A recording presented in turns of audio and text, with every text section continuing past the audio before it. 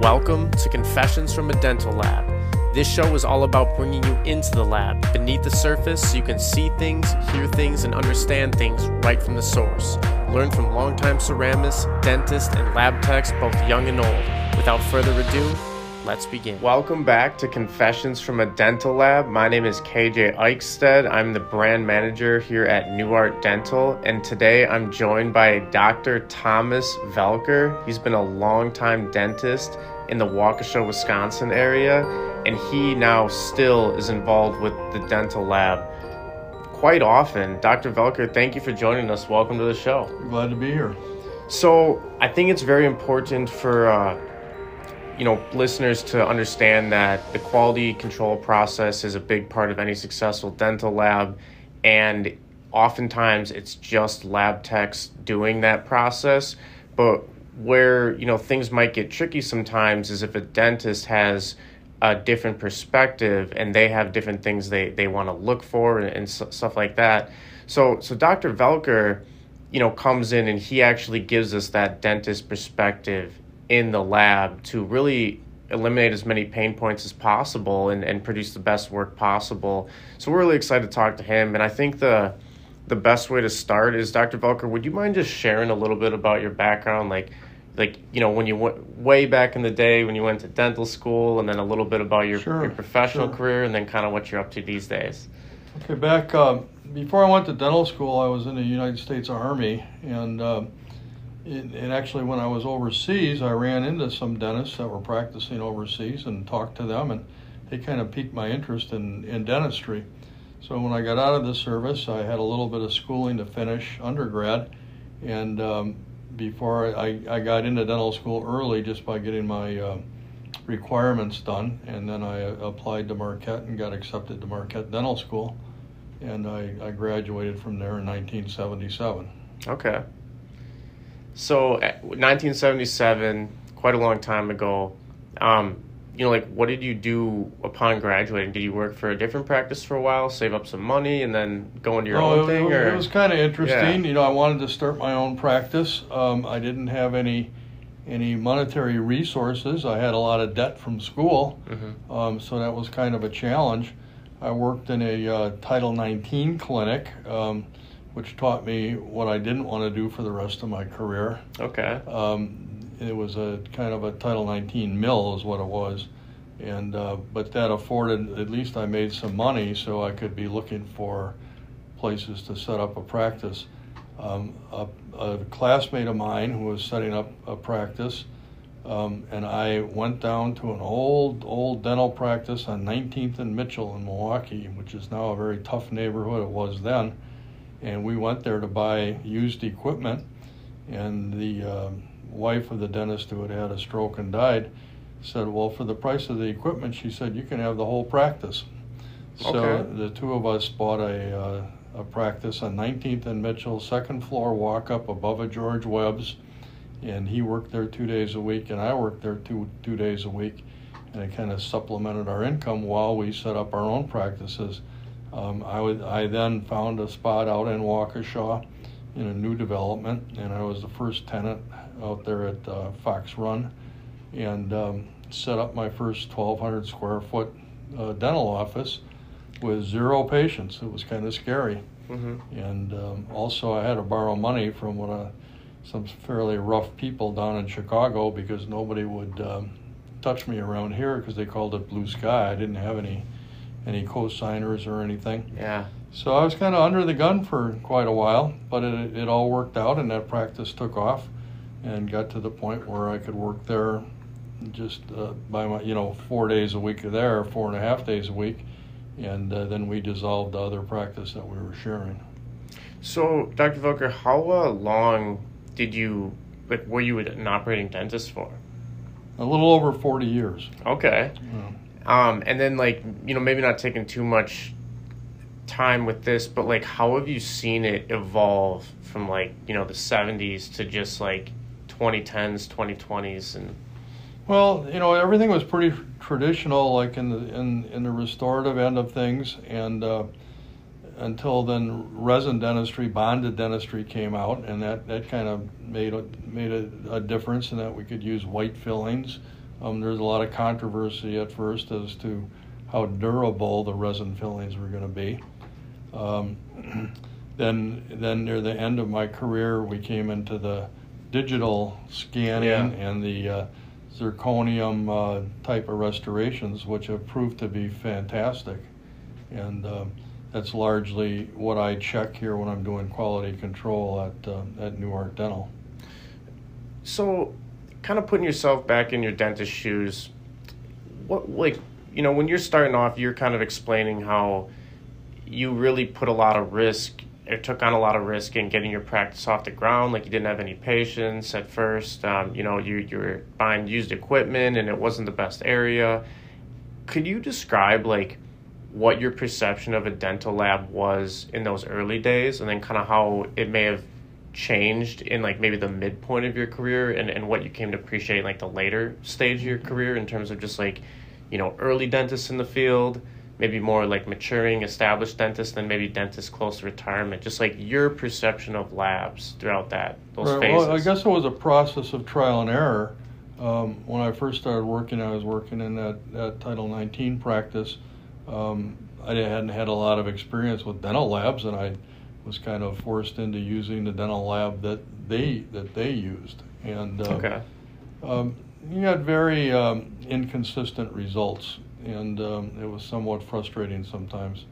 And over the process of working there and then going out on my own through trial and error, you try different labs, and some labs are more expensive than other labs, and you kind of evolve with it, because you don't really know until you use the lab what type of quality you're going to get and what type of quality you can expect. Yeah.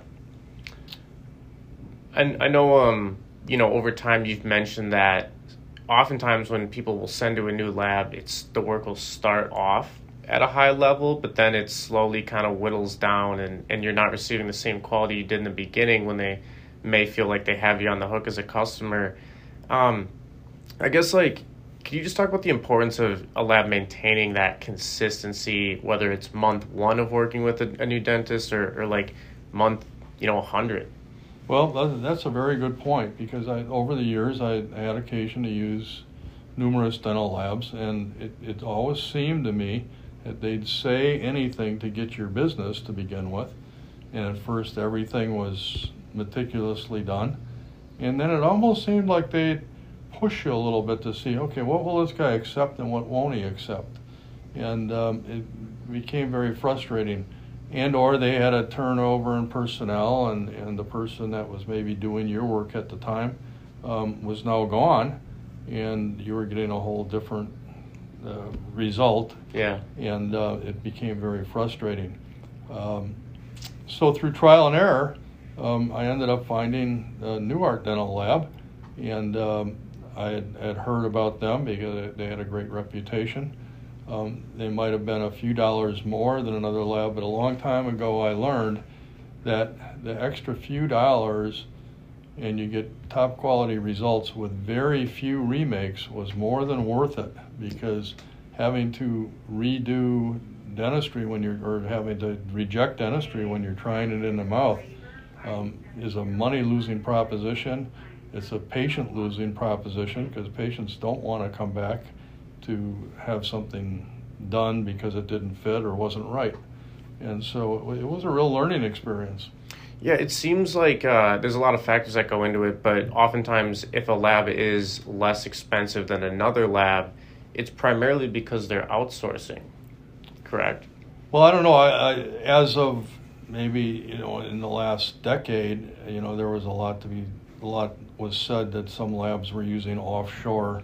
Yeah. Lab technicians, like in China or Taiwan or different places, and they got a real bad reputation, especially for a while when there was some concern about the heavy metals that were being used in these labs, or the cadmium and stuff used in the staining, and so it was something you just wanted to make sure that you weren't having your work shipped overseas to be done.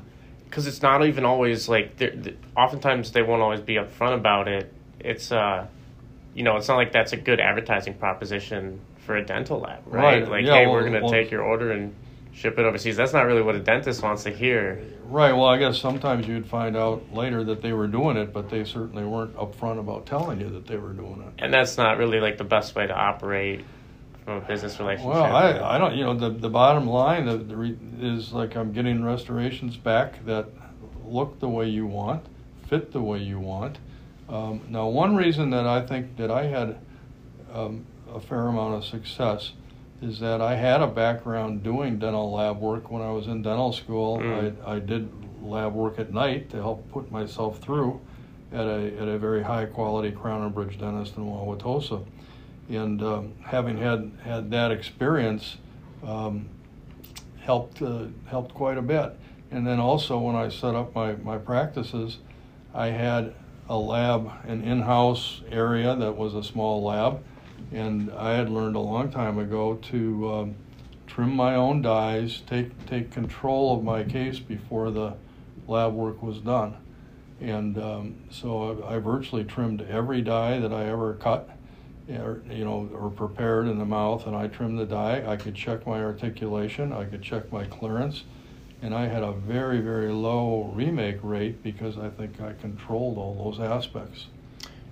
I don't see a lot of dentists doing that anymore. Yeah, that's interesting. Can you talk about a little bit, maybe like what a dentist could benefit from in terms of like going to a full service lab versus maybe like a smaller lab? I know there's pros and cons to each, but I feel like when customers or people may shop in like an Amazon or Walmart, one of the things they like about it is all the, they can get pretty much anything there, or like a big grocery store maybe as compared to like a small convenience store. Like you can certainly do both, but could you just talk about like from your perspective, just what the benefits are of going to a full service lab?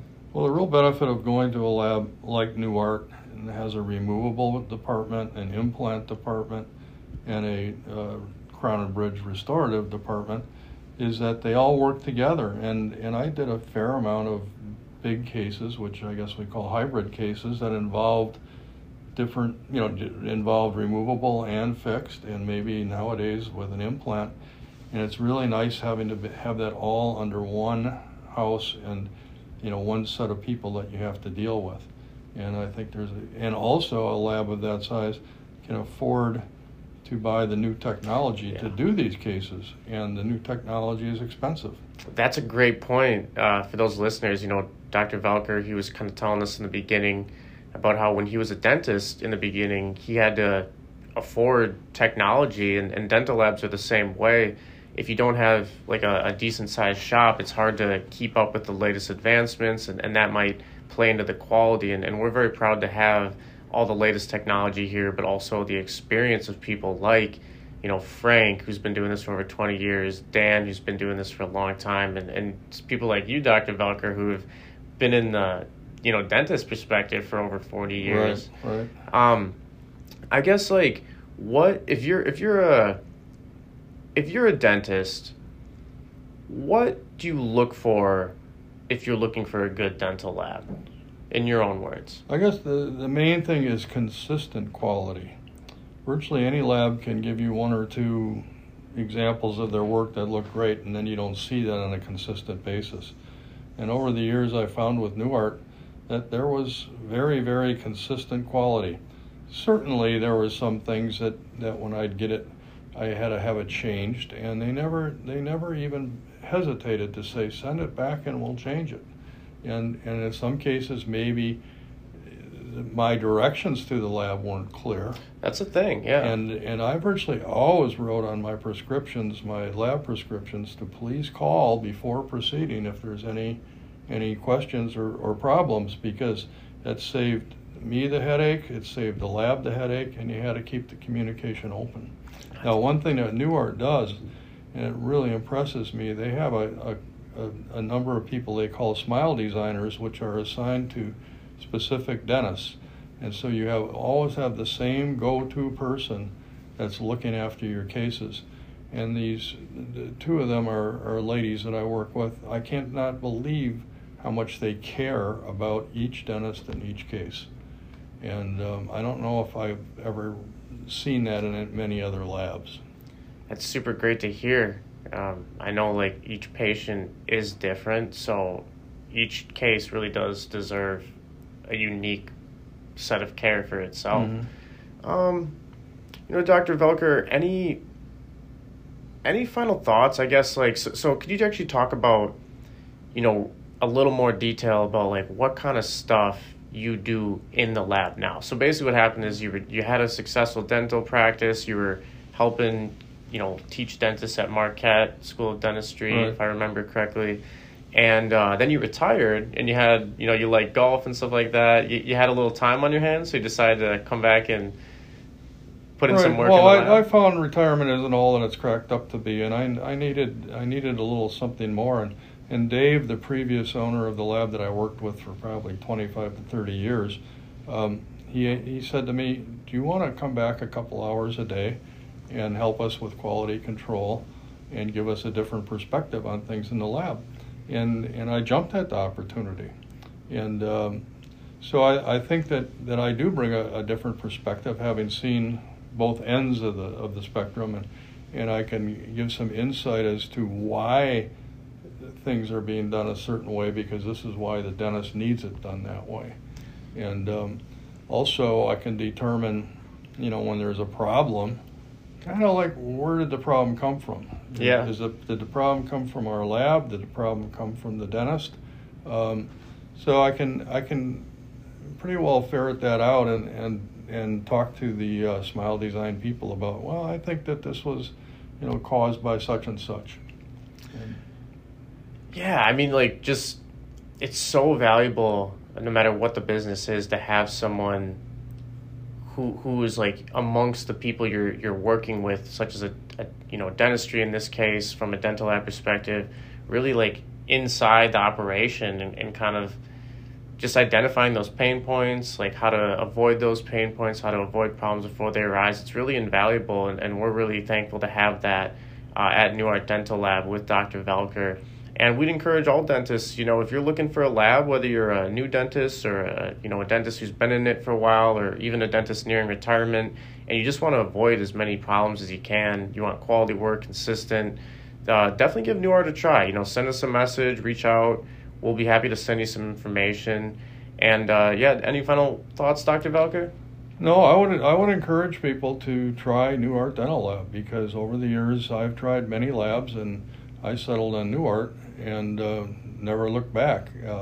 I did lots of crown and bridge. I was doing 400 and 500 units a year, and I'd only have 1 or 2 remakes a year, and a lot of times it was my own fault because I trimmed the die wrong. Yeah. And not to say that New Art was perfect, but their failure rate was really, really low. Yeah, that's amazing to hear. Well, Dr. Voelker, thanks so much for joining us today. This has been another great episode of Confessions from a Dental Lab, and we'll talk to you all very soon. Thank you for listening to this episode of Confessions from a Dental Lab. If you'd like to contact the show, simply send us an email at dentallabpodcast@gmail.com. You can also get in touch with us at life@newartdental on Instagram. Thank you for listening once again. We're on Apple Podcasts, we're on Spotify. Make sure to subscribe and tell a friend. And until next time, we're out.